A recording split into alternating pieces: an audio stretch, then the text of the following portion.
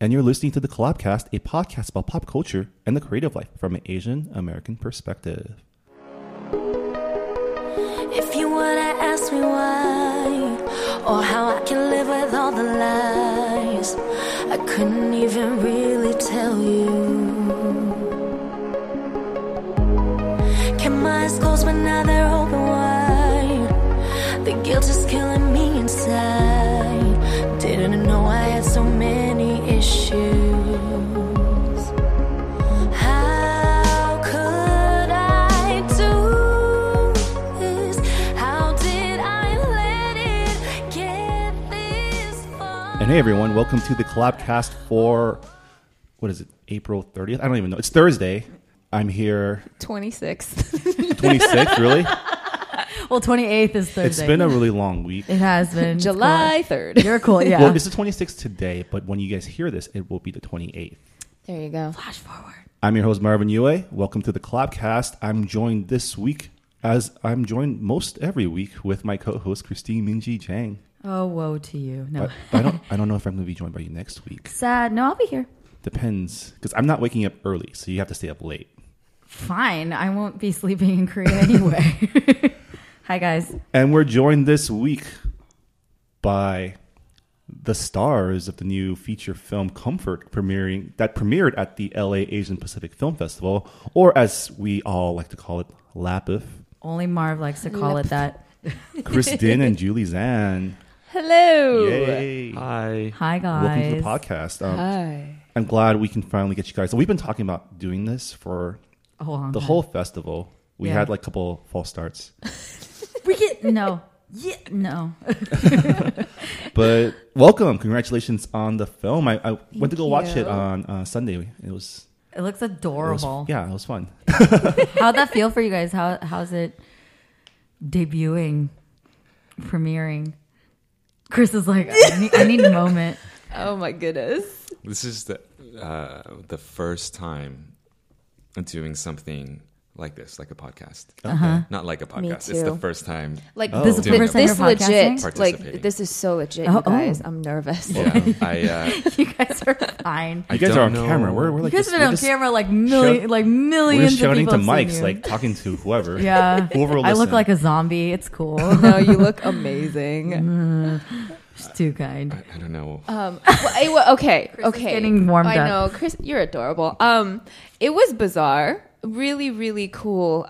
Just showing up, and there's people there that are gonna sit and watch you for a really long time. Be a person. It's this like very bizarre, grateful, but kind of like guilty feeling of like, oh God, I hope you guys like this. I hope I don't let you down and waste the next 90 minutes. Right? That's there's kind of that little pressure. But again, I was just so grateful seeing. I brought my mom. It was her first time seeing what I do. Wow, really? Yeah, in that kind of setting, I've shown her like.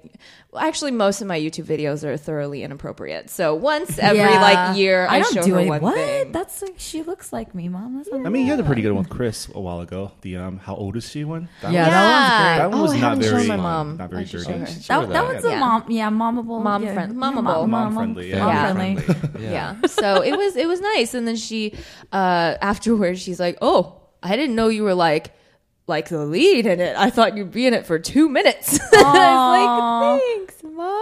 That's so sweet. And she said she was proud. So I was like, "Oh my God, Asian mom approval." Yeah, it was nice. How did she say she was proud?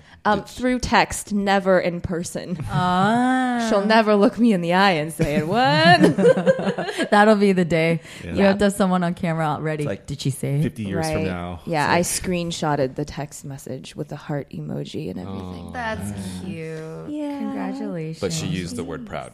She said, She did. I'm so proud of you. In English. Wow. Oh my God. Yeah. Adore it. Because I can't read Chinese. But awesome. Chris, Well, it's great to, yeah. talk. I'm talking so much. You're good. Basically what Julie said. Thanks, Julie. Awesome. No, so we do. modest. You're right though. It's like I a know. guilty feeling.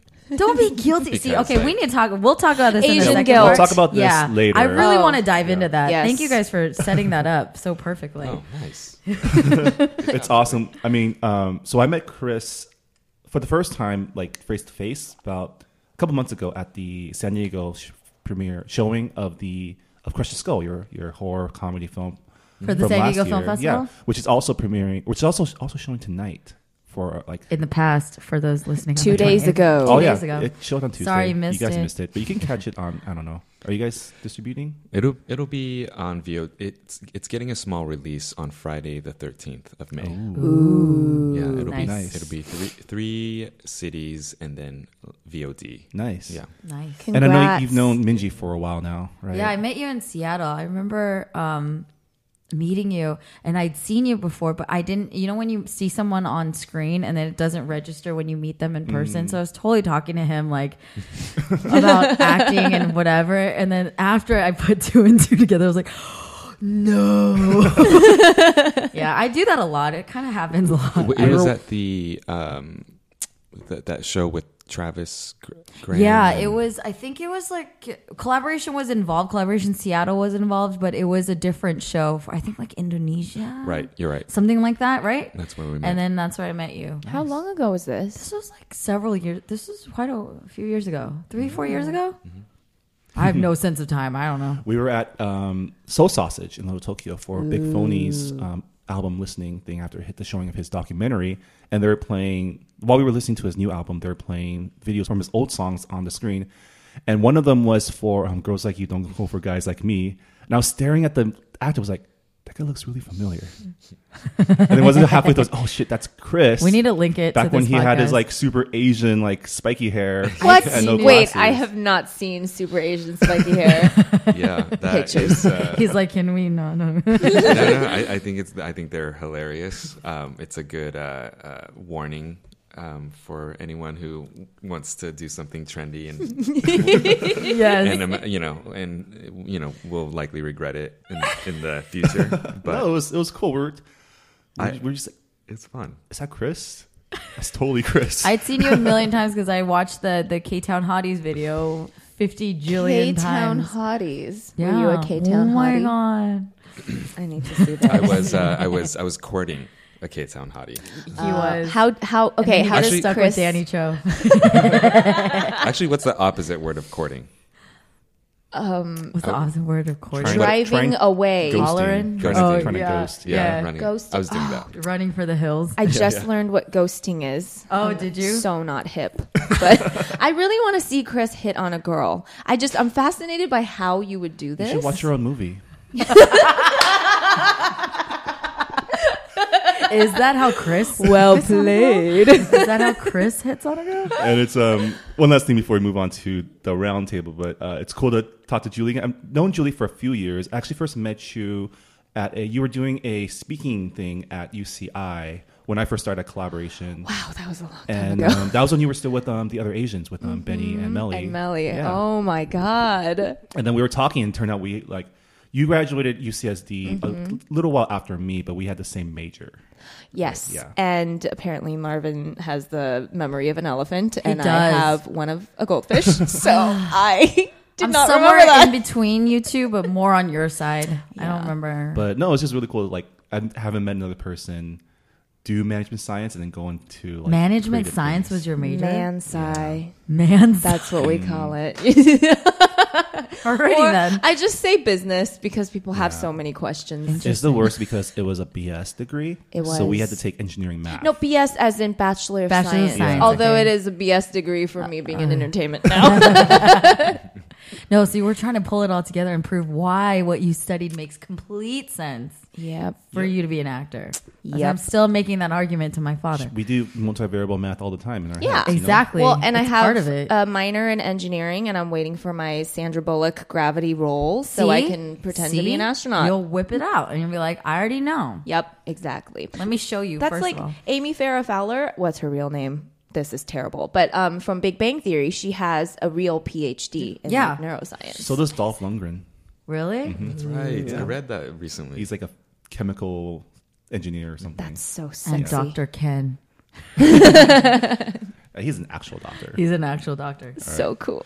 But anyways, every week we start the podcast off with a roundtable discussion where we go around the table and talk about what's on our minds in pop culture Oh, God. or Asian America. or whatever. We take whatever sometimes too. Let us start with Julie. She was like, not me. I was shaking my head. No, really. As soon as you said that, my mind went completely blank. I feel like, back in middle school when you totally don't know the answer to a question the teacher asks and you like do everything in your power to avoid eye contact and they could like feel your energy of how much you don't want to answer. Teachers see everything. I have a friend who's a teacher. Like, yeah, he sees all the dumb tricks you're trying to do to cheat. It's really obvious. Mm-hmm. I've never cheated in my life. Silence. Have you guys cheated on a test? Cheated on a test? No. I've never cheated on a test. I've cheated in other ways. I've been sneaky before, for sure. Ooh, I just fell asleep a lot. I cheated on tests I don't care about, like Chinese school. Like Ooh, I cheated on Chinese every school. Chinese school test I took. Wow. I don't know how you cheat. Okay, I don't know how Because that works. you didn't You know copied the off someone? spelling of. No, it was just How could you even copy that? It's so intricate. It's because Chinese school is all about memorization. And we just had to rewrite the chapter. So I just took a look. See, I have a very guilty face. Like I look guilty even if someone accuses me of doing something I didn't do. I would just look like I did it. So I can't cheat. Yeah, I'm like, I'm so sorry. Have you? Yeah, I've cheated from time to time.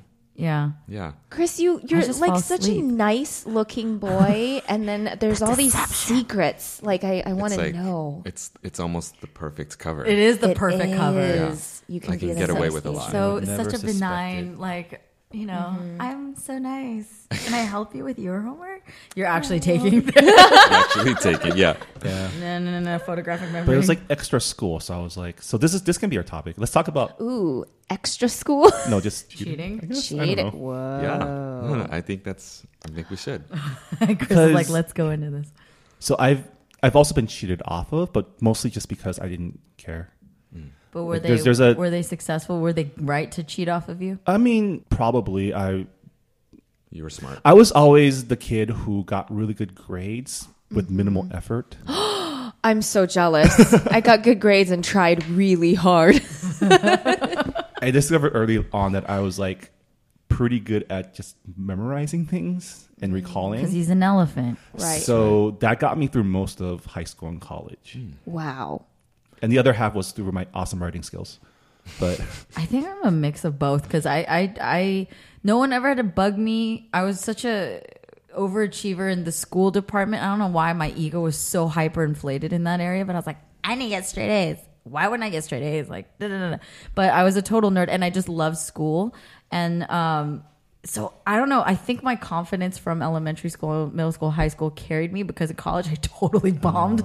And I was like, I don't know. I felt like it's just a weird backwards my first thing. quarter, I peaked in high school. I made the mistake of taking accounting the first quarter. Oh, and no. that just tanked my GPA to the point where I was like, yeah, I don't need to get straight A's anymore because that's not happening. Let's just try to get above a 3 before That's I exactly graduate. what happened to me. Chem 1A.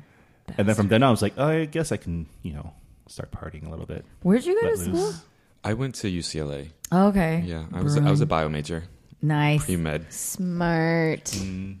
Yeah, I gave up on that at sophomore year. It's very bad at it. Yeah. Actually, I just remembered, I started as undeclared and then I switched to dance. What? Yeah, and so I was a dance major for I think my freshman year, and then I went to the engineering department. And Jacob's school at UCSD is like a big deal or whatever. And I went to the counselor. I'm like, "Hi, I'd like to switch to aerospace engineering." And she's like, "Okay, what's your current major?" Dance. She laughed, and that became my motivation. I got straight A's in engineering to Dang, prove to bro. her 'Cause she that laughed at you? a dancer See, can haters also don't do hate. engineering. Yeah, haters Yeah. can. Yeah, I was like, "You're a counselor. That is so mean." So wrong. That is cool. And then I switched to man sci.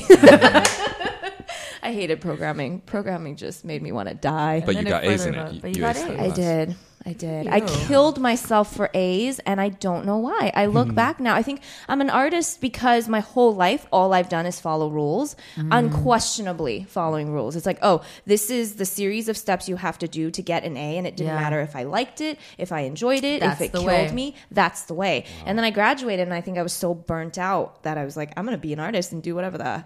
Can I cuss? Yeah. fuck I want. Breaking rules, guys. You heard it here on the podcast. That was adorable. Baby steps. I wasn't sure. Oh God, I'm still following rules. She's turning bright red. So many regrets in college. It's fine. Yeah, Oh, so Yeah. many. I'm As, making up like- for it as an adult. me too. Like in high school, I was not as high of an overachiever in school because I was doing so many other things. Like I was in band, jazz band, drama, Wow. interact, FBLA, like everything. Oh, interact. You're one of those. And then in college, I just did one thing, but I was just such a crappy student. Like I would fall asleep in every class. So I would have I would have one class on Tuesday, Thursdays because like an hour and a half, like F that, and I would go to class about 45 minutes in, sleep for the rest, and then leave. And that would be my only class. Wow. And people would ask me like, "Why did you come?" I was like, "Well, if I don't come to class physically, I'll just feel really bad, like a bad The student." guilt. Asian again, guilt. the guilt. Asian guilt. I would go. No, Chris. go. No, It's too late. it's no silence. Wait, Chris, you fall all asleep you. too? I fell asleep during the SATs Me too. What? when my brain confronts, because I cruised through high school. I went to a smaller high school and it was very easy. I did get copied off of as well by force. By force. What? What? There was a young, very tough Latina girl who sat next to me, and she's kind of a chola. Lots of tattoos. Anyways, one day she was like, "Hey, let me copy off your test," and I said no, and then she waited until the teacher turned around, and then she slugged me in the shoulder as hard as she could. No. What? And I tried, I was pretending like it didn't hurt, but then I just opened up my test. Oh my god. That is so mean. That's some but I real guess- life bullying there, man. I mean, I guess it was a compliment because she's like, I guess. You're so the smart. smart one. For me, it was Smart. our star wide receiver sitting behind me, and he was just like kicking the back of my chair, like, "Hey, What, the star wide receiver? for a football for team." a football Yeah, team. Okay. and I was like, "Oh, whatever." It was Spanish, so That's so interesting. Wow. You're like, you guys are living, breathing, like Asian stereotype bullied test. I don't mean he Man. didn't Cheated punch off me. He was Right. just like he was just a really cool guy. I mean, But she was still. really nice to me. What? All the time. It was just when I tried to resist her, she used force. But then was immediately That nice to doesn't me. Okay, sound real like a talk. healthy relationship. When I was younger, I was a little bit of that, like the little Latina. I was like a little, what do you call it? You did the slugging? Yeah, for boys who piss me off, yes. There's one guy that I actually beat up, but then in retrospect, he liked me. We were like 10, and he pissed me off, and I beat his ass. It was like Christmas Sunday. Damn. But Wow. I had anger. I grew up with boys too, so I had no sense of like, oh, this is wrong. This is just This is great, just though. how I was a total tomboy. I feel like young boys go for that kind of thing though. They like being abused. Kind I of. feel There's like. there guys are like they like the attention, or I don't know, but like that's not right. I didn't do that in high school. I didn't punch boys. I It was more only in until like I was college. 11, and then I wasn't. No, stopped in 6th grade. I swear, or maybe 7th. What's been on your mind, Chris? Oh no. Yes. Stuff. Too Pressure. much. Oh, stuff that. Well, recently, you guys. I mean, when we all become closer friends, I'm quiet to those who I don't feel close. But I do go off the rails on a lot of things. Well, you and this one will. Yeah, I point at Minji. yeah. I go off the rails. She lives off the rails. That's like her domain. There was never a rail to begin with. It Rail lasted lift. That's very, cool. That very sounds cool. briefly. On my mind, well, the LA Asian American Film Festival has been on my mind, and Lapif. We call Lapif. it. Lapif. yeah, Stop indulging him. I like that. He's trying to make it As happen. staff, Yeah, I used to call it staff. Sadaf. I say Yeah, Sadaf. Yeah. Sadaf. Lapif. Cam is easy. Cam is Cam yeah. is They got very it easy. right. Yeah, Yeah, they did. exactly. It's simple. But it's it's been on my mind. It's been on my mind because I go to a few screenings and I see a lot of empty Yourself. seats. Mm-hmm. Myself and empty He's in seats. 2 films. I see a lot of enthusiasm and energy on social media, but when I look at real life, it doesn't seem to translate. If you if that energy and enthusiasm was as strong as I sense that it is, it feels like maybe there should be maybe more people at the festival. And do you think it's a pure marketing thing? Because it seems like there's a ton of social media stuff on this. What do you think the reason is? Well, I actually don't know. And so that's been on my mind. Just trying to figure out why there's a discrepancy there. For Minji and myself running collaboration, it's something we run into a lot as well, because there's a lot of buzz, because as big as the Asian entertainment community is in LA, it's still very much a bubble, right? So how do we get people outside of the bubble to be excited about this stuff as well? And that's a egg we haven't been able to crack. Yeah. And you mean outside the bubble as in non-Asian Americans, or Not people even not non-Asian in Americans, entertainment? but people not in entertainment, because like entertainment Right. people support each other, like very As much as possible, yeah. Yeah, Yeah, like because we we all- get how hard it is. Yeah. to But make even a then, film. and then that's the thing too. So I had to learn by living, because I've been in LA just about 2 years now, and to understand how many other competing events there are and how many other competing things. Like, I know everyone does their best to come out, but it's a double-edged sword. I know that so many of my friends are actually at gigs or rehearsals, or they're shooting stuff, or they're eating barbecue and Instagramming it, and it's this weird feeling where they show and say all these things of like, I will definitely be there, I love you, I support you, and da, da, da, da, da, da. And then what is the resulting action? I'm sorry, but social media, FYI, in case you guys didn't know, for the last like 8 jillion years that we've been on Instagram, Facebook, and whatever, people can see that. So when you say that you're gonna be somewhere, and then you show that like you were like clipping your toenails and watching Netflix instead of, which again is your prerogative, but like then I don't know, I get worked up too. I'm like, why'd you say that you're gonna be at this event and saying that you support, and like, I heard it's more of an LA thing, because in New York people tell it like it is. If they can't make it, they just say I can't make it. Yeah, but in like, LA, there's more of a feel good kind of like, if you're staring at the person in the eye and they're like, can you come to this? You just want to make them feel good. It's like, oh yeah, I'll be there. Yeah, for sure, we'll hang out. Yeah, let's get coffee. And the follow through is much harder. Right. Yeah. I've heard from New York, like our New York collab, that's like, it's hard to convince people to come out, but once they are convinced, they will go in snow. Yeah. By the way, they'll be there. What's our excuse? That lead up, that getting them to say yes is the harder part. Here, everyone says yes, but they don't actually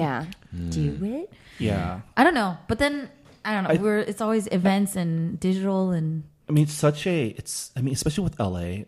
Like LA is such as awesome as it is. I grew up here. Like I love it here, but when it comes to entertainment stuff, especially, it's just like they have this term for LA people called scenesters, right? People who show up to things not because they want to, but because they feel like they should, right? Like all the hot restaurants get like, celebrities come there because they want people to see that they're eating here, or to get on the wall. well, that's because it's so like that. quantifiable now, Yeah. right? So that's saying like, oh, if I went to this and this, it's so calculated. Because now, I swear, just again, going back to the social media thing, what is going to bolster your branding, and what's going to make you look like you are the hip and whatever? What is going to make you be the envy of XYZ person?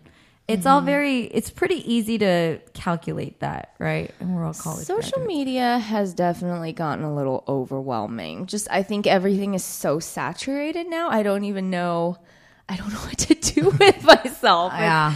There's too many platforms, and like, for example, crowdfunding is something, especially in the past month, I've had like 5 people ask me to help, get the word out about the projects, and I want to do it for everyone, but it's like all at the same time. Yeah. And constantly I got like 10 messages about one thing in like 5 days, and at that point you don't even look anymore. Right. So I don't know.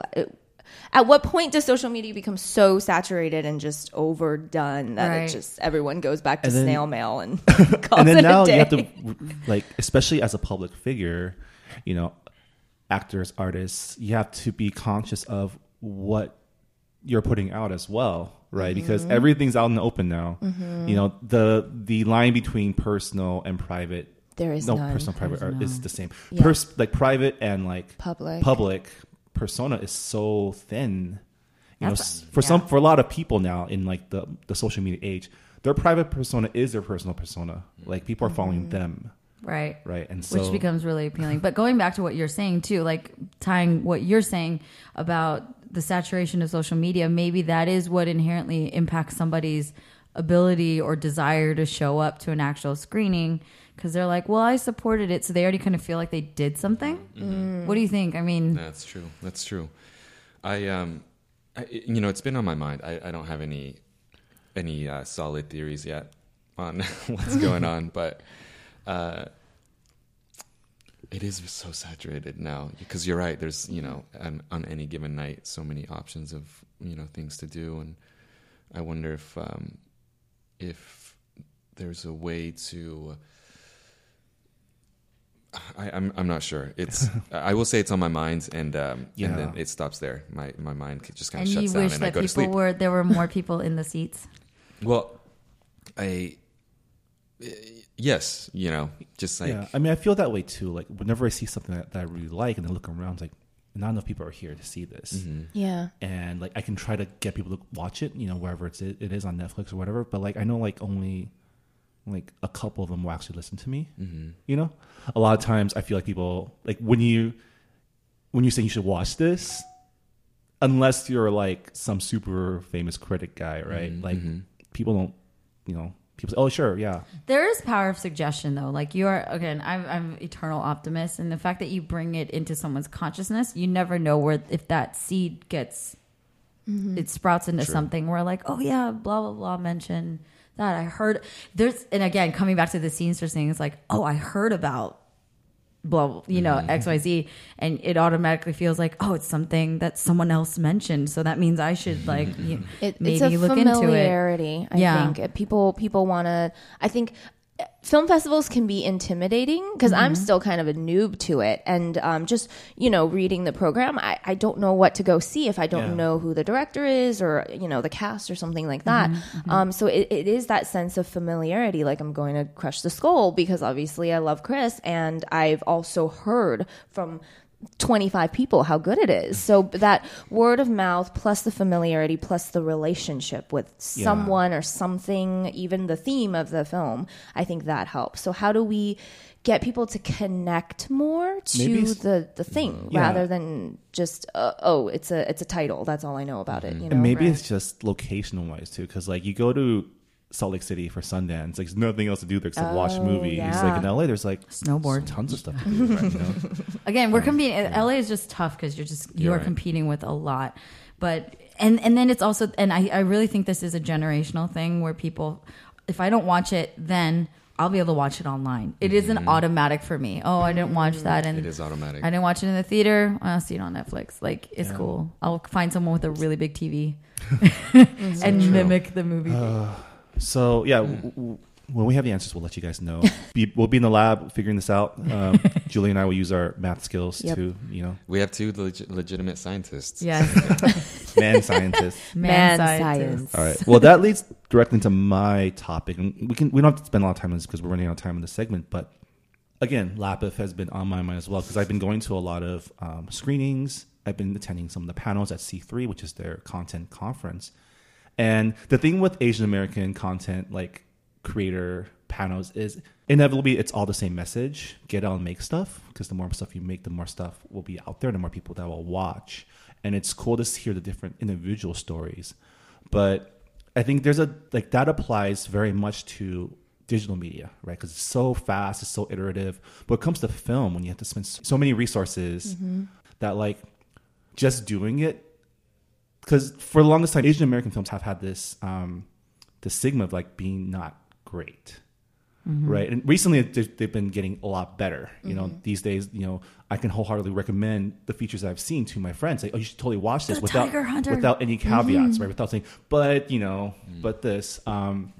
So I think that's a testament to the talent that's growing up, right? So I guess, yeah. So that's been on my mind. Just like I like the message of doing it. But I also like the message, like doing it well, or like, and like, what do you think about that? Because like part of doing it is also like being bad at first, right? And you can't get good without being bad. Like that's the whole And being accepting success. that you're right. not great, like being okay with that. Yeah. Which I've done all this like psychoanalysis on it, and coming from my own personal perspective, this may be incorrect, but I think as I've witnessed over the years and working with Collab for 7+ years, there is this really big fear of not being good enough, and obviously this Asian guilt. This fixation on success means that anything less than is harder to deal with because that's so undesirable. But what is success? Right, having something that people value, right, that want to watch it. And so I think with film and things like that, just numbers do talk, like the amount of people who do want to see your film, or the number of downloads that you get, or the number of views. To a degree, it can, like, a lot of people watch crap too because they know that it's garbage, and like millions of people will watch it because they know it's a train wreck. So it doesn't necessarily mean it's good. Sometimes it means there's entertainment value in a way. But I've definitely talked about this ad nauseum with Marvin privately and just with our friends in our creative circles. Like I'm wondering how you guys feel about the level of feedback that Asian creatives are getting in order to progress and to grow and to make something of more quality. Of course, again, we can kind of go into, well, what are the measures of that quality? But I think, I don't know, like, I would never be against somebody asking a non-Asian filmmaker, like, hey, can you read my script? Can you check out these edits? What do you think? Is this choppy? Does it tell the right story? And so I'm curious, like, because you guys do this far longer than I have, just in that thought in general, just the feedback and the critique. And I'm hungry for that from people that I would respect. And I've talked about this on the podcast so much. But yeah, thoughts on that? About how we should talk about that, or how like people how should willing approach people it, are, or right, how right. willing you've been, or how willing you've seen other people been, or maybe you know. Right. I wish that there seems from somewhere, I don't know where it came from, there's this like idea that as a filmmaker, a creator, designer, any type of artist, like, and I feel like it's maybe prevalent in filmmaking or content creating, but you know, it's like this idea that either you are talented or you're not. You know, there's like this obsession with like, oh, you have it or you don't, you know, and it's like such an unhealthy myth. It really is a myth. And for some reason, you know, unfortunately for all of us in this particular society, in this particular point in time, that's become the main narrative in a lot of the stories that we consume. It came from somewhere, and a lot of it maybe has to do with that American, like, you know, pull yourself up by the bootstraps, get it done. Like, yeah, you know, they needed that to get the country going and to make it great. But then, you know, maybe it's just kind of outstayed its welcome, because I wish that, you know, you go and play sports, and everyone knows that to get better at a certain play or a certain move, you got to just like keep practicing it, right? Like no one would look at you at practice and say like, oh, you don't got it. You're just working on your talent, working on your skill. And that's the same for, you know, writing and filmmaking, content creation. I wish there was a way to package that in a sexy way, because it's so sexy to say like, dude, this guy's talented. He's got it. You know, he was born with it. Yeah. You But know, an like, overnight success is always 10 years in the making. Exactly. Just no one sees the work. Yeah. That's I it. wish there was a way to, you know, instead of saying he's got, it's just like, oh, he worked really hard at it, but it doesn't And sound. failed a lot of times. Failed a lot of times. You know? You bring up a good point. I was reading a book called The Talent Code, which is all about the hard work behind sports success, art success, you know, whatever, business success. It all really is just repetition and doing and putting in the 10,000 hours. But I think that's where passion comes in, because everyone can say, oh, it sounds cool to be an actor. Let's do it. You don't even know. And then you know, get rejected from a couple auditions, and if Or you're 100. or 1,000, you know, then for the people that aren't really passionate about it, they go, oh, this is hard and it's not fun. Right. Bye, Felicia. You know, and then it's the passion. I saw this video the other day and I loved this quote. It's not, so you don't choose your dream chooses you. And I feel like once that dream chooses you, you can't get away from it. You can't escape. You can't help it. You're almost like forced to pursue it. And it's that kind of like love and passion for this thing that's extremely challenging that just keeps you going. And then, you know, you practice and fail for a couple decades and it's like, I've got it. And I love that you're talking about the passion, because I think the passion is the catalyst to deal with then all the critique, because that's what, I don't know, like one of the things that and maybe this is just coming from a personal place and what I've heard through conversation from different collab, even staff, you know, because it's very relatable on a universal level, not just for artists, but everyone gets so fearful of like, well, what if they tell me I'm not good enough? And then maybe that, to whatever degree, one side is that might just be their opinion, your professor's opinion, your parents, or whatever. Yeah. But also maybe there's some empirical truth to it, and maybe that's just the marker that you need to then say, how the hell do I get better then? Because sometimes I would like, no one like you said, no one comes out of the womb like ready to rumble and like, I'm gonna go win my Oscar now. You have to. And that's why I say then seek out the opinion and the guidance or the mentorship or whatever, the critique from someone who has a place to say that, which is why when you like talk about film critics, well, depends on who's talking. I wouldn't just take it from any random person, though I do rely on Rotten Tomatoes a little too much.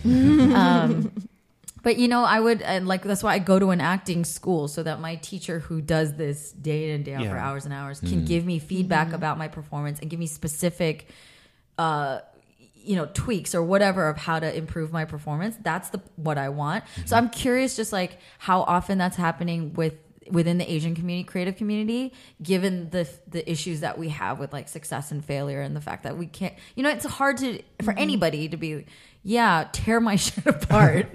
What do you really think? Is this bad? Is this good? We can touch upon that a little bit after break. I do want to take a quick break right now since we've been going for almost 40 minutes. It's getting so good. But one more thing before we go, the thing about the 10,000 hours, which is like, who's that?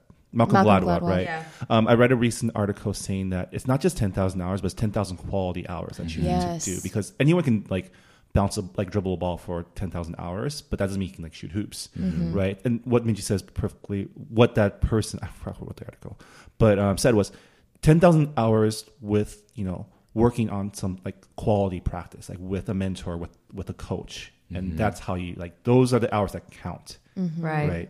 You can't just like say, oh, I can sing in the shower for 10,000 hours. I'm the best singer in the world. Where's my Grammy? But great. Thanks for doing the roundtable. We'll just we'll pick up where we left off after the break. But right now, a quick break to talk about some collaboration updates. We'll be right back. Hey everyone, it's Marvin here. This podcast is brought to you by the Collaboration Movement. We're a nonprofit organization supporting Asian Americans in the arts and entertainment, discovering, elevating, showcasing, and connecting the creative talents in our community. It's going to be a quick update this week because we have an extra long show. But as always, we're still recruiting for new volunteers for all of our member cities. So if you're in one of our 14 cities and would like to be a part of the Collaboration Movement, helping us plan and execute programs such as open mics, showcases, and other community events to support your local Asian American artists, check out our website, www.collaboration.org, and check out our Get Involved section. We're also looking for writers for our collaboration blog. We've been putting out a lot more content lately, and we're always looking for new voices to help share the Asian American story. So if you're interested in interviewing cool people or writing about your Asian American experience or community, check out our application. Applications for the editorial team can also be found in the Get Involved section of collaboration.org. And May, as you may or may not know, is APA Heritage Month. Check out the collaboration website as well as your local collaboration chapter for any events or programming that we might be helping out with or helping promote, because there's going to be a lot of events coming up next month, and it's always great to stay updated on what's going on in your community. On the content front, we got a lot of cool stuff coming up for you this week on collaboration.org. On Monday, we released a new episode of our Green Room, which features Peter Chung, the winner of Collaboration SF back in 2012, Collab LA last year, and as well as Collab Star of last year. He plays a quick 2-song set and shows off some of his guitar skills. So check that out on collab.org or on our YouTube page. Search Collaboration Green Room for all our videos. And as always, remember to check back on the Collaboration blog at www.collaboration.org for new pieces and content coming out all the time, including videos, podcasts, and articles. Finally, one last reminder, if you'd like to send us an email with a question, topic, or anything you'd like us to discuss on the podcast, you can reach us via email at podcast@collaboration.org. And for those of you who are enjoying what you're hearing so far, we'd super appreciate it if you went on to iTunes and left us a review and rating. It really helps us out reaching more people with our podcast. And also, please help us share with anybody who might be interested in what we're trying to say. And every little bit helps, and we really appreciate our listeners for their support. And that'll about do it for the Collaboration update. Thanks for listening, and now I'm back to the podcast. And welcome back to the Collabcast. Hi. I'm Marvin Hey Yoy, there. here with Christine Minty Chang, Julie Zan, and Chris Din. Oh, now I say hi. All right. It's all good. All right, I cut you guys off earlier, but now we can keep talking about acting, Asian American film. We totally skipped my table topic, but whatever. Yeah, we Oh, we it's- never got to. Oh, when we Vinci. have 4 people, we share. Oh, we do. Yeah. But I have another one, but it's yeah. fine. I'll find a way to weasel it in. Yeah, okay. What but are we talking about? we were talking about, Critiques and feedback. yeah. and- Right. So, I do think the Asian community can be a little bit too nice. And I don't know Right. if it's a cultural thing, because we're, or at least for me and my like very Chinese family, when we're with friends and especially acquaintances we don't know too well, like we can never critique because everything has to be very nice and very polite. So I don't know if that has something to do with it, but yeah, I don't know if when someone says, "Oh, great job on this," they mean it. Like I can't trust them. I think, we've talked about this before with people who work in, festivals or in the entertainment space. And there's this, I think that was me, sorry. His phone farted. Excuse. It's a big fart. Yeah. Should turn on silent. Anyways, there's this thought, especially within the community, that like if we don't support everything, people will quit or like it just won't get better. So, especially in the beginning, like I said in the beginning, when we were all just starting out, the films, like there were great films, but there were never like this is the one films, right? This is like the film that I would recommend to anyone who has any thoughts about whether or not Asian Americans can helm or do a film. It was always with caveat, but then, you still had to support because there were so few of us. And I think that's the cool thing about the film festivals these days is there's so much good stuff that, you can say that was a really great job and really mean it.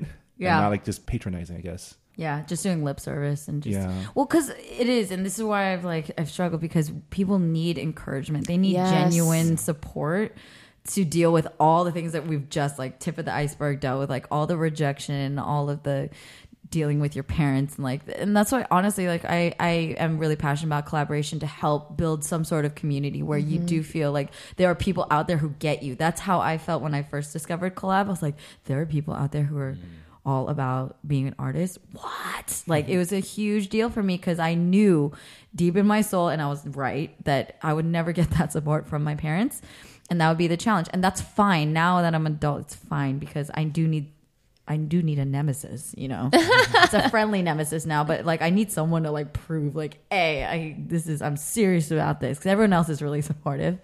But still, it's a double-edged sword to have just blind support versus having a sounding board, a true sounding board that can help you grow and improve. So that's really been on my mind in general, because the conversations like we've been talking before, the conversation's getting stronger and stronger every day.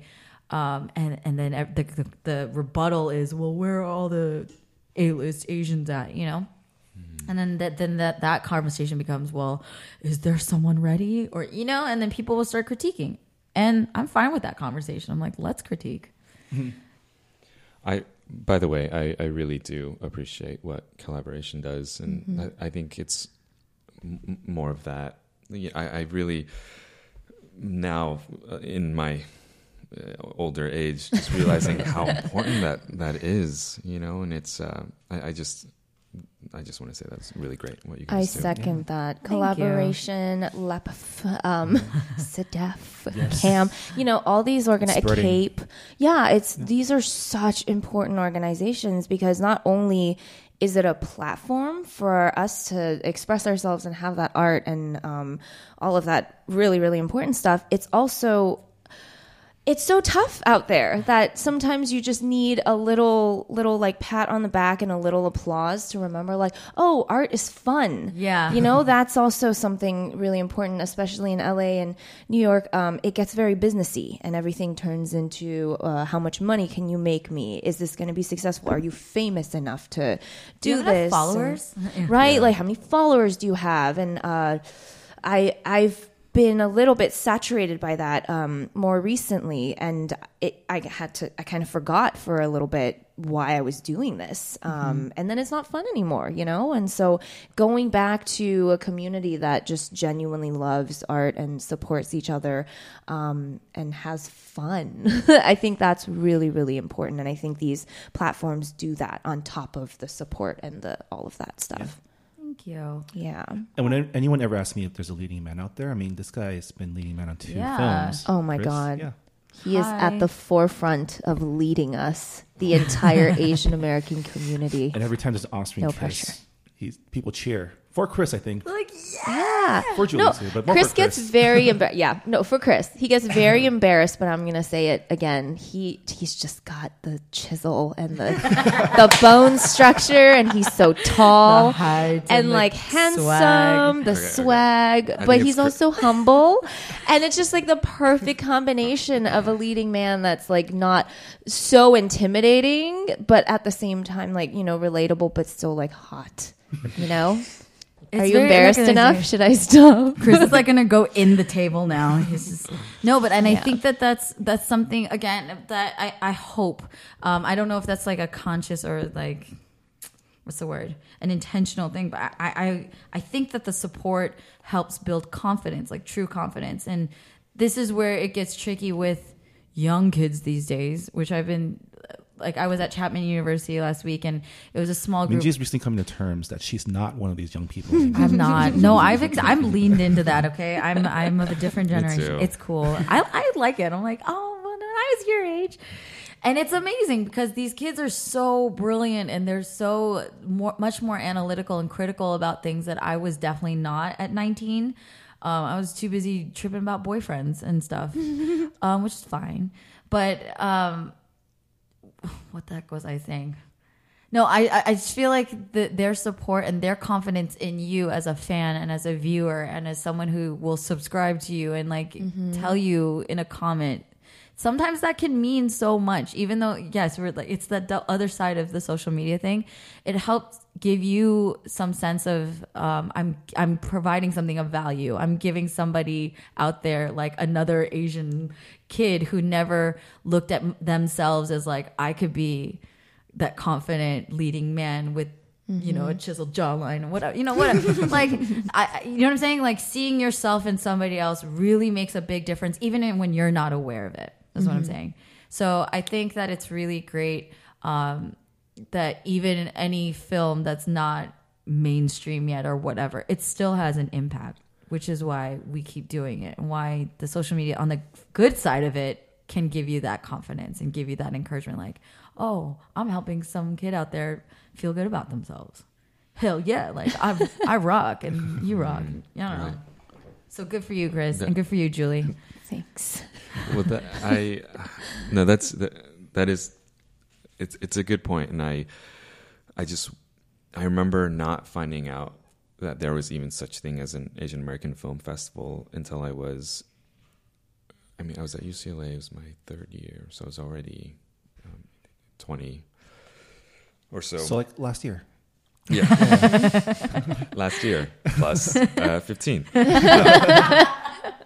And you know, I hope that I guess digital is obviously has helped a lot, and we're reaching, you know, the kids, reaching a wider Asian American audience And our peers, you know. Yeah.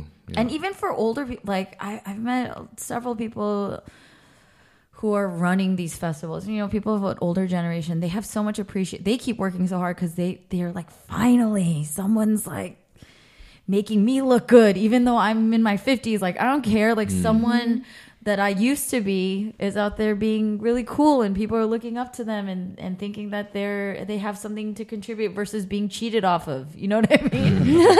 Which is great.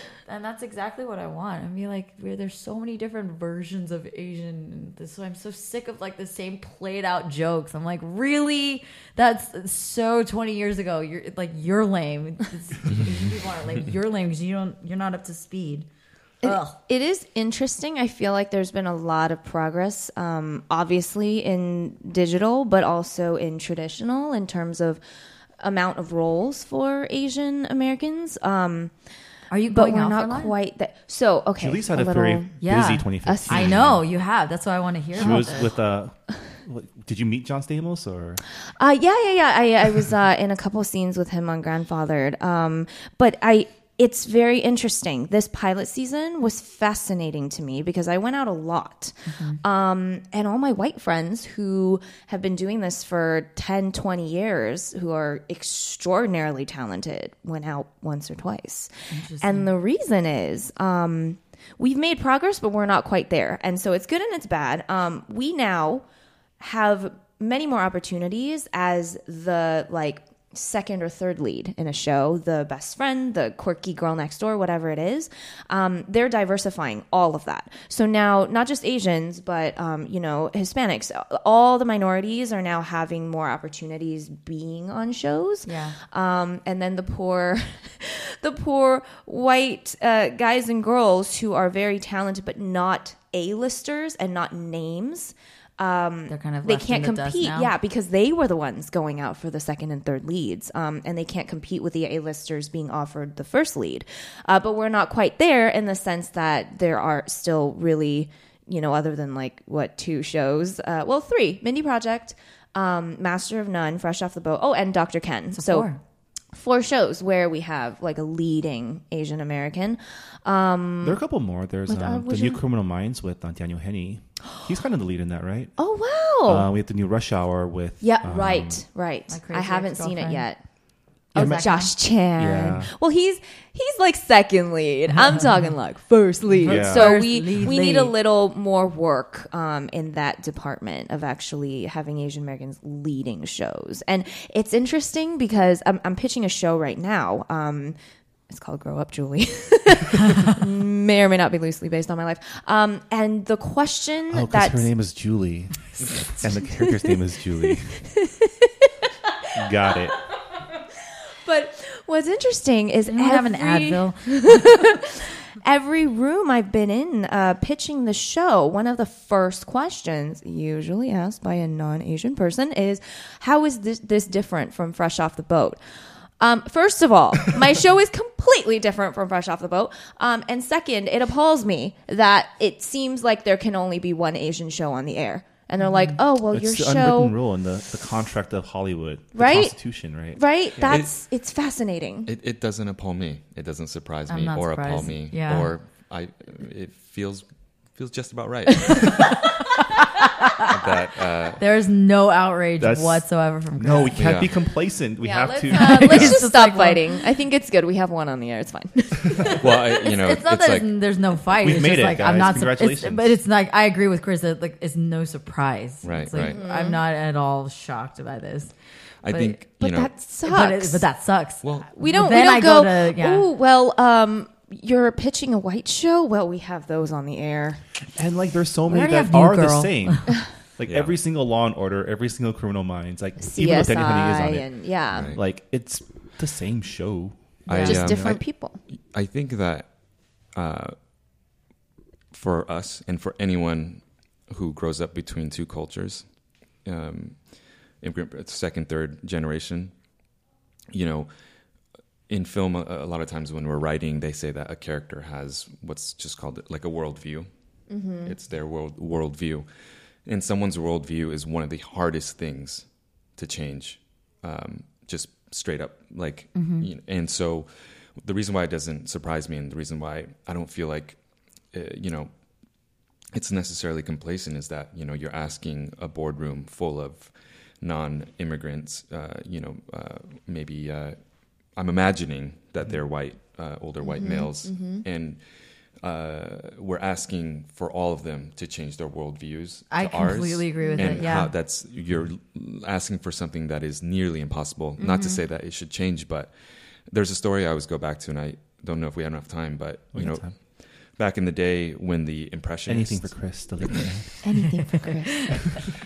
5 hours later. Why did Please we stop. say that? I've made a mistake. It's okay. I can edit it. So. First of all, it's Just cut out his whole story. story's gone. So if we skip straight to the conclusion, it's because Chris went too long. Can you get to the point? He's just starting his story. Welcome to the end of the Collabcast. That was our podcast. Thanks for having me. No. was great. Your story, please. So back in the day. Back in the day, I think this is. There are some lessons I think we can try to extract from this. But back in the day, you know, all the expressionists, all those guys, Monet, Manet, who else? Sorry, I don't have the list in front of me, and I'm bad at pronouncing their Monet, names. yeah, Anyways, I know that guy. so all the great Monet. Monet, yeah, Monet and And Manet, Picasso. yeah. So these guys, you know, they it's been so far in the past, but you know, they were on the edge, cutting edge of painting and art. They believed in something that was so against the studio system at the time, and you know, the major style of painting at that time was realism, like very realistic paintings that were all done in studio. So they basically had a studio system, and you know, all the great names that came out of that period were all studio artists, studio painters, and it was very much set up in a similar way.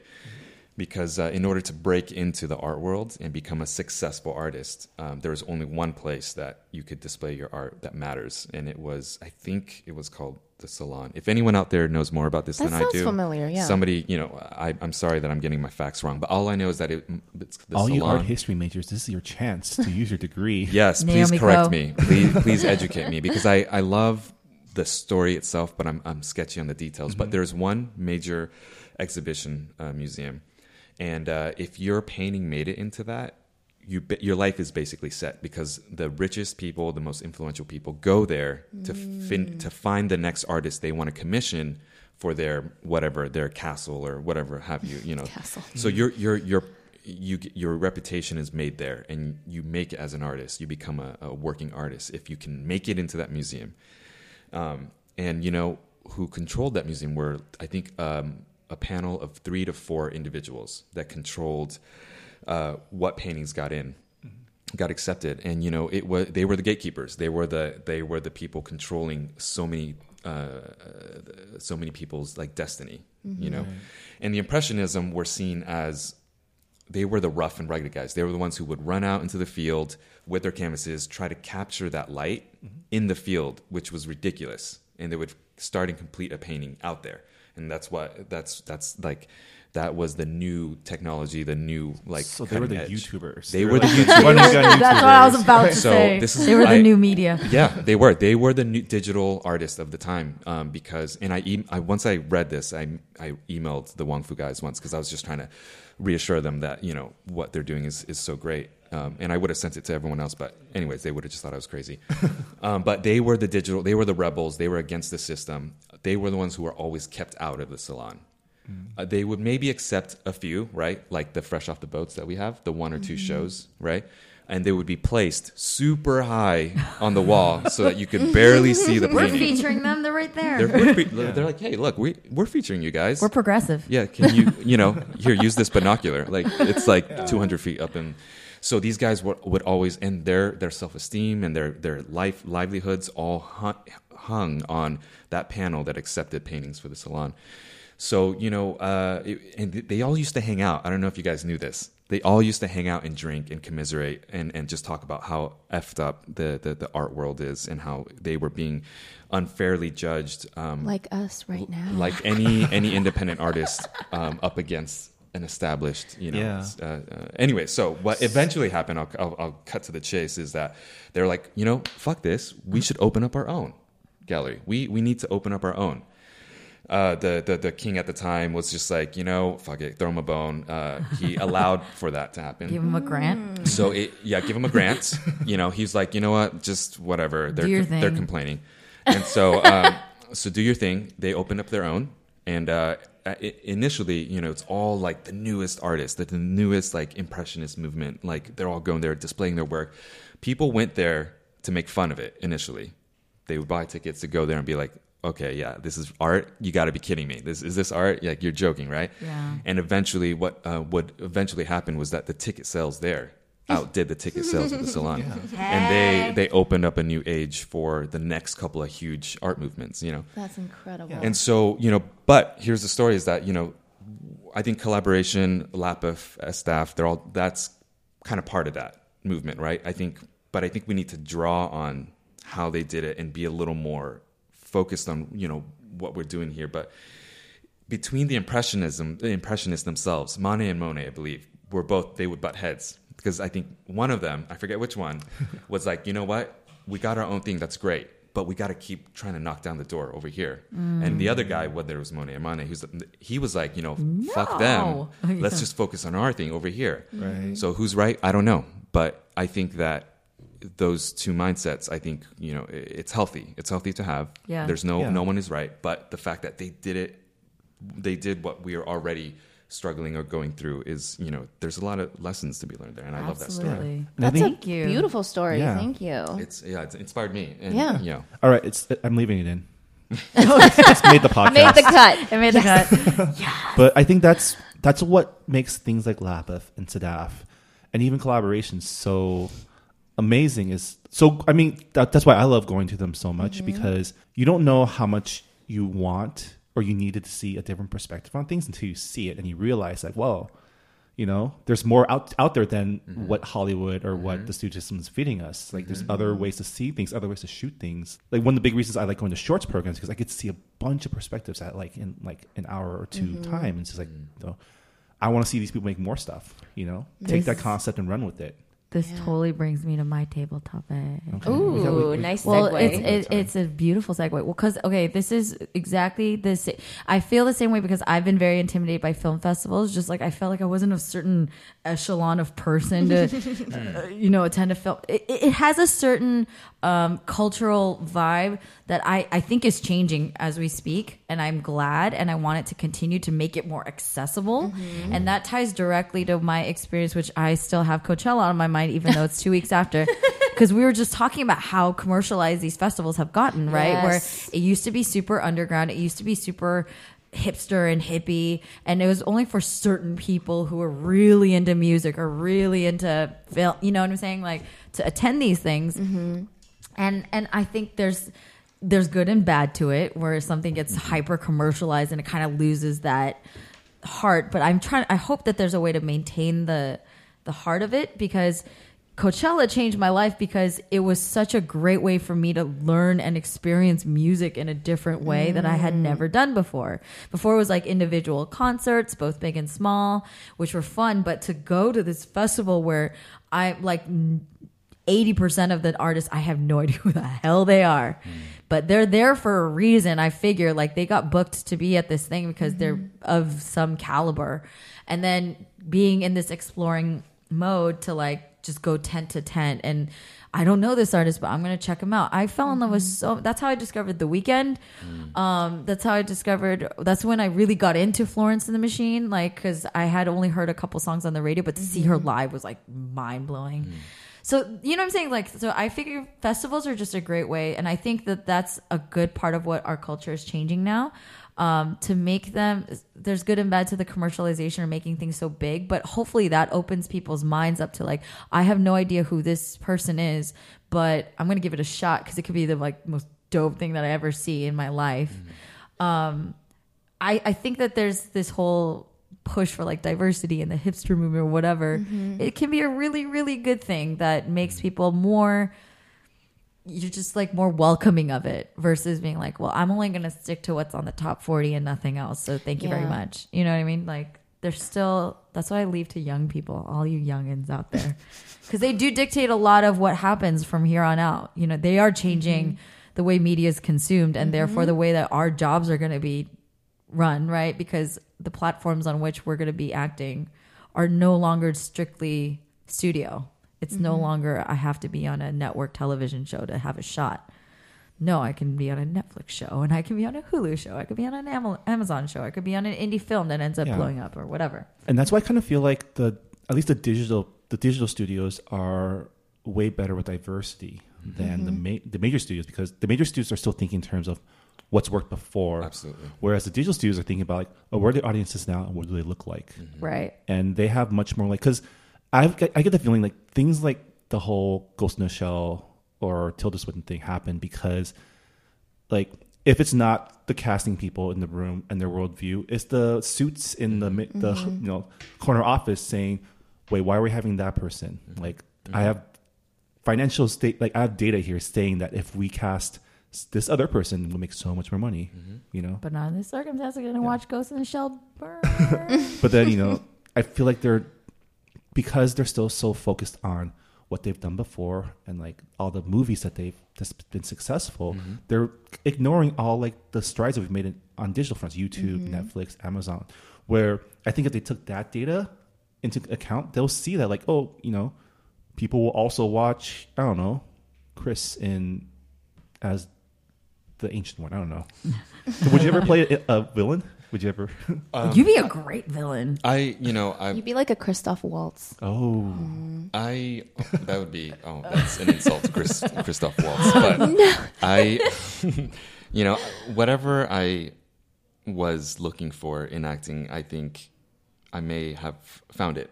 I'm not as interested in, I'm realizing now that the change comes so much higher up, you know, and I want to, you know, I am interested in change, and I think, I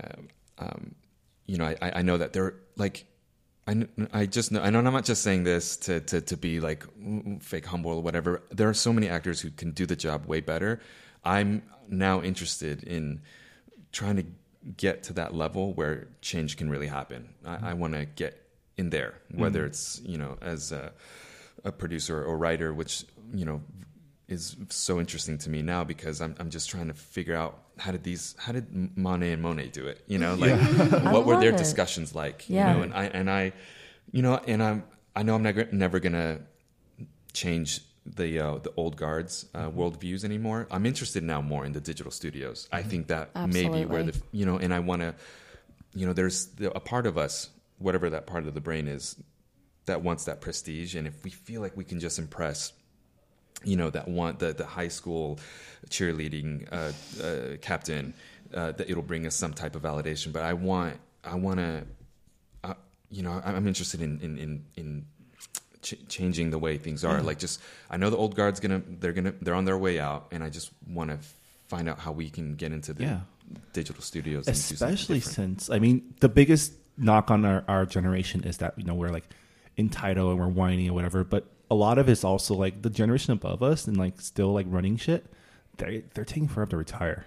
They're like, can you hurry up? They're like not retiring when they're supposed to, and paving the way for us to move into those jobs. So, you know, we have to make our own. But also going back to going back to one of the first comments that we made in this podcast, like I can't force. If I had my way, I could. But I don't want you guys to feel guilty then. Like when people come support you and are astoundingly excited and fanboying. FYI, Scott is listening right now and fanboying. Hi, Chris. Oh, hey, Scott. Did you make it this far, or did you like fall asleep? But we have supporters. Great. Now everyone's gonna ask for a shout out. Thanks. Maybe. Yeah, but you know. I completely get what you're saying. Like when I share even like a YouTube video that I did, I was like, sorry guys, can you take like a couple minutes to watch this thing or not? Whatever, it's fine. I want to be like, yo, watch this because this is dope and this is hilarious. Or my friends made, because I have so much confidence when it's friends, but when it's my stuff, I'm like, bye. Sorry, you know, You don't even have to watch it. Yeah, and I'm tired of. I really and like. It's actually easier for me to say that to you guys because I have so much respect and admiration for you, and I don't want you to feel that way. And then it also comes back on me that like we all should not. You got to take your own advice. We should not feel sorry for taking up space and for being creative and having something that ultimately could be incredibly valuable and entertaining and eye-opening or whatever for all these different reasons, and not feel sorry for sharing it.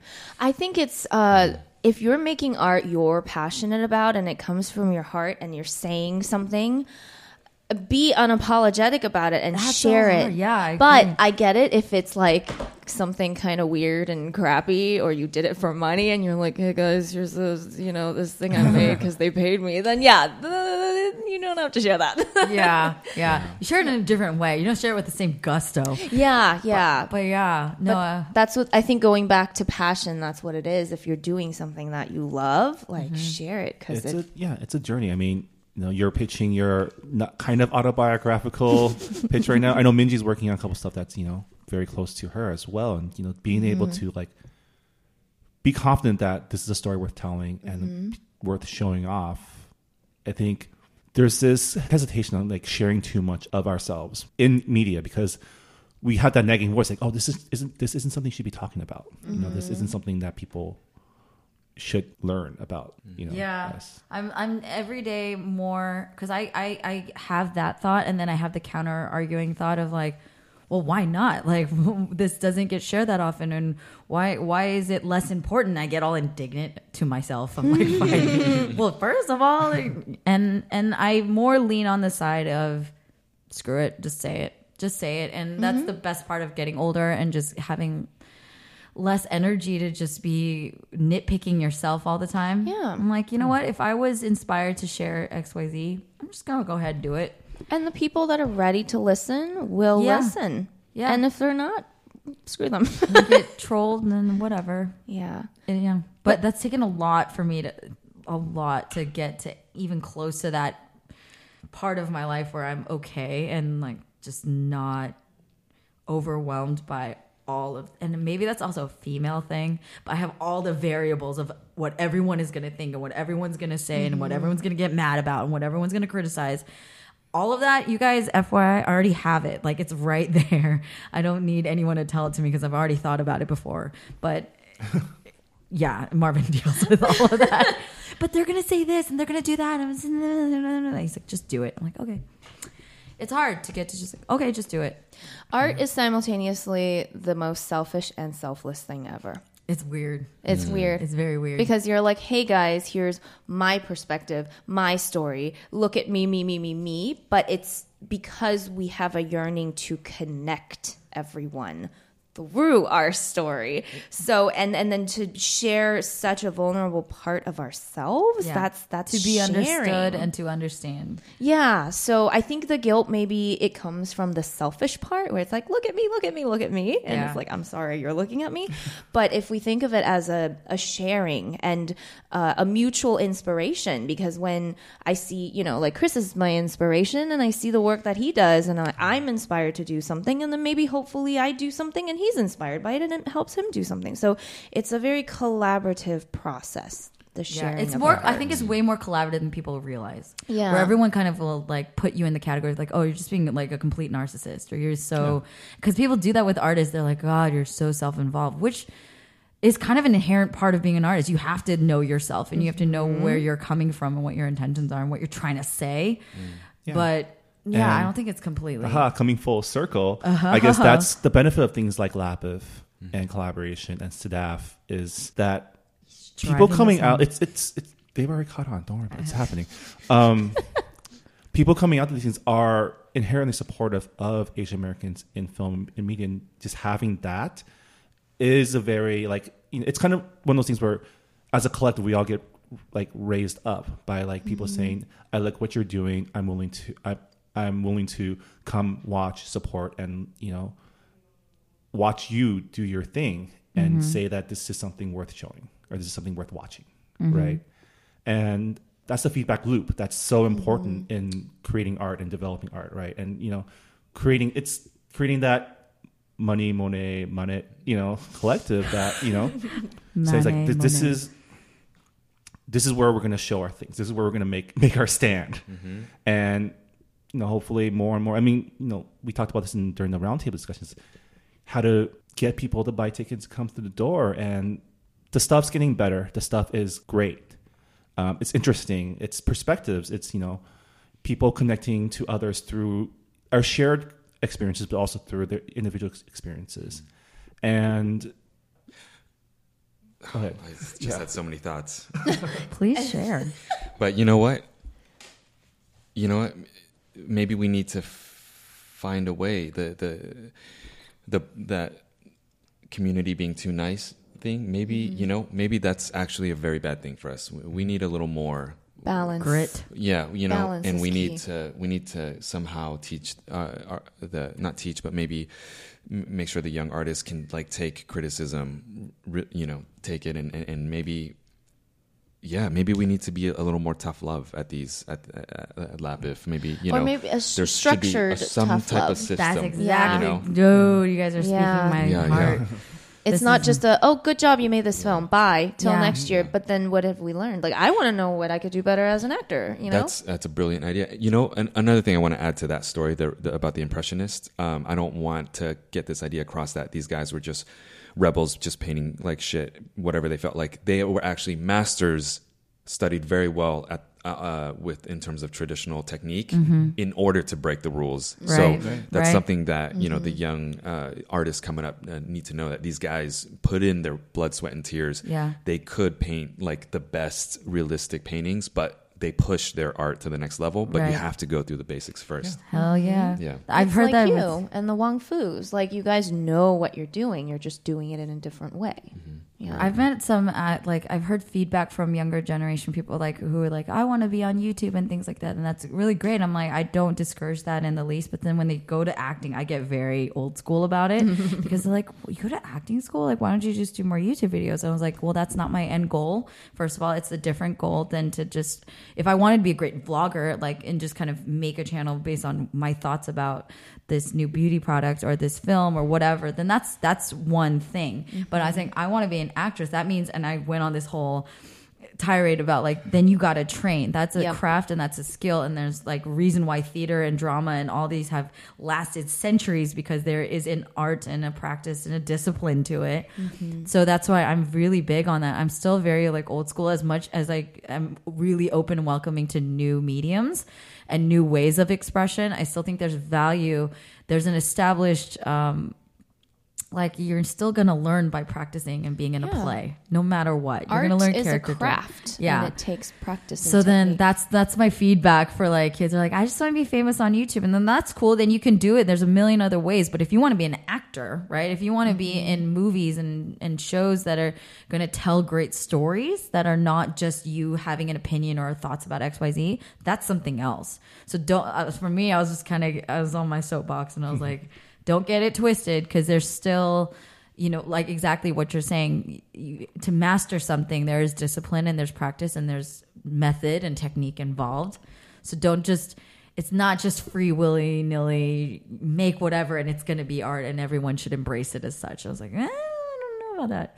I felt like a grandma, but I was like, I don't care what you think. Oh, I'm right on that soapbox with YouTube for sure. Yeah. All right. Well, that is the end of our podcast. But before we leave, it's been really great talking to you guys. I did want to read an email that was sent in last week that we missed. So if you guys have a quick sec to answer an email, this might take a little while longer as well, but it's from our listener, Lauren from San Francisco. She writes, "Hello, Minji, Marvin, and guests of the week. There's been a lot of talk lately about whitewashing still taking place in Hollywood to this day.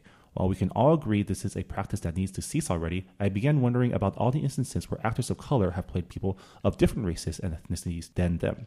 Take the film La Bamba. The film tells of the short life of Mexican-American musician Richie Valens, Richie Valens. Valens. and yet is played by Filipino-American actor Lou Diamond Phillips.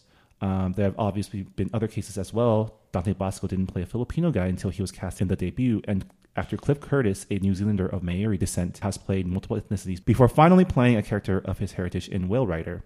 If you guys are up for it, would you mind discussing this particular topic? I'm curious to hear what your thoughts about it are. Other than that, keep up the good work. Thanks, Lauren. So we can spend a couple minutes on this, but I know this is a topic that Minji has a lot of thoughts on as well because of being asked to play like not Korean sometimes. Oh, my first gig was playing Chinese. I was a Chinese girl for Intel, and I was like, they're gonna know. They'll know. It's okay. I'm fine. I'll be mad. Someone asked me that at Chapman. So just playing different ethnicities. Is it... It's not ideal, but I'll do the job. If I have to play Japanese, if I have to play Chinese to get a role that are scarce, get roles that are scarce, I'll do it. And I've answered that before. That's my opinion. I think the most prominent example right now of that is Randall Park playing Louis Huang on Fresh Out the Boat because he's a Korean American actor playing a Chinese immigrant, right? Oh, shoot, I lost my train of thought. Chris, what are your thoughts? Save Marvin. Save him. This is where I could go off the deep end, but I could go on about this for hours. I've been waiting for this. I think it is tied into everything we kind of talked about a little bit. But if we were to make it a little more focused, I think the reason why these issues, one of the reasons why these issues, kind of bum us out to I forgot my train of thought. Marvin, save him. I think the reason why these things hurt, sting us like extra stingy. Jesus, I cannot get it together. But I think it's because we are the folks who are making the decisions. They have us scrambling over these very rare roles, and it's making us mad because there's so few of them, and we invest so much emotion into when it happens, and the more if we had our own thing, If we had more opportunities and more dynamic roles, we wouldn't be fighting for the one that was taken from us, Yeah. And when they make a decision that we don't necessarily agree with, it obviously it just makes us kind of realize how little power we have. And the only way to change that is to support and to have that gallery separate from the salon, and anyways. And to have more writers and producers. Yeah, I had real quick. I just want to say, if anyone out there is listening, and if anyone is actually listening to this, thanks, guys. anyone who is in business pursuing your MBA, like hardcore in the business kind of higher level. I know so little about business. I don't even know what those positions are called. Like, sometimes inadvertently Asian American artists will say things like, oh, I didn't want to be a doctor or go to law school or whatever. Like we do need you guys. Like, we need supporters higher up in the executive chain of these studios. Like that's where real change happens. And if you're thinking like, oh, I'm going to study business because the arts is too foreign to me, like we do need you, like absolutely here and kind of in this in this journey. I mean, we've talked about that. Like everyone can make an impact. Everyone, especially the thing with arts or not is like artists often like there's always this like disdain for people who don't follow their creative dreams as if like that's the only way to be individualistic. The thing is like some people are okay. Like I know someone who loves accounting. She loves numbers. And that's like I know someone who all she wanted to do was be a doctor, help people, like save lives. And that's like, wonderful. You don't have to be an artist. It's about following your passion, whatever that is, even if it's accounting. And Not if you are open to it, if you are in an industry that can be transferable. So say that you are in finance, but you don't have to work on Wall Street. You can finance movies, man. I mean, I'm saying, and you can go to some really good parties and, like we need you. Like what Chris was saying, my brother's a lawyer and I was like, you need to be my lawyer. He's working with insurance and like business and fraud and all this stuff. It's like, that's cool, but also read some books on entertainment laws so that we need you. So you can look over my contracts, make sure I'm not getting exactly screwed. so that I'm not getting screwed out of X, Y, Z. It's real. I need him. And I was like, you're my brother too. So thank you. I love you. Bye. But it's so real. And we talk about that constantly. We're like, please get in behind the scenes, be decision makers, be showrunners. So if you have an interest in entertainment, but don't think don't have the, I guess, natural talents, I don't know. Or a desire for Desire. the writing That's a better side, way of saying it. side. I just offended a bunch of people. There are ways to get involved and raise a community up as well. So yeah, if you want to talk more, send us an email or send Chris or Julie. Actually, please send me an email if you're in the business world. If you have an MBA and you're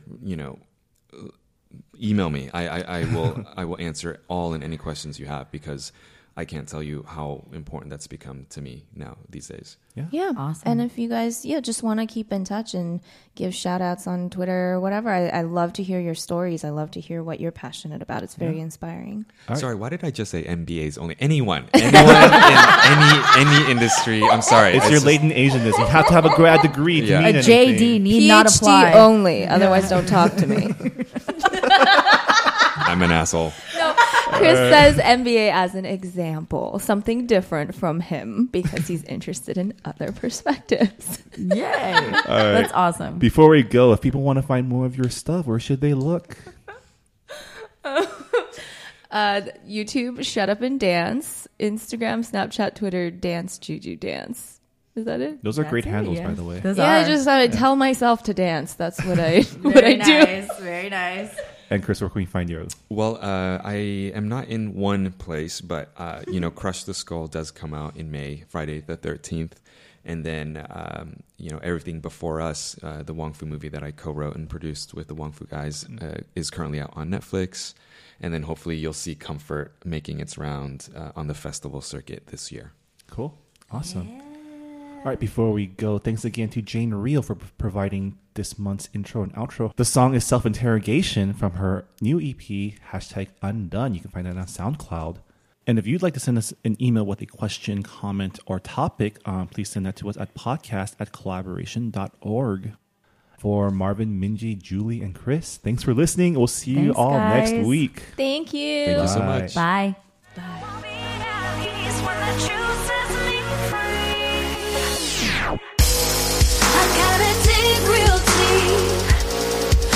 That's where I'll find relief. I know I'll be at peace when the truth sets me free.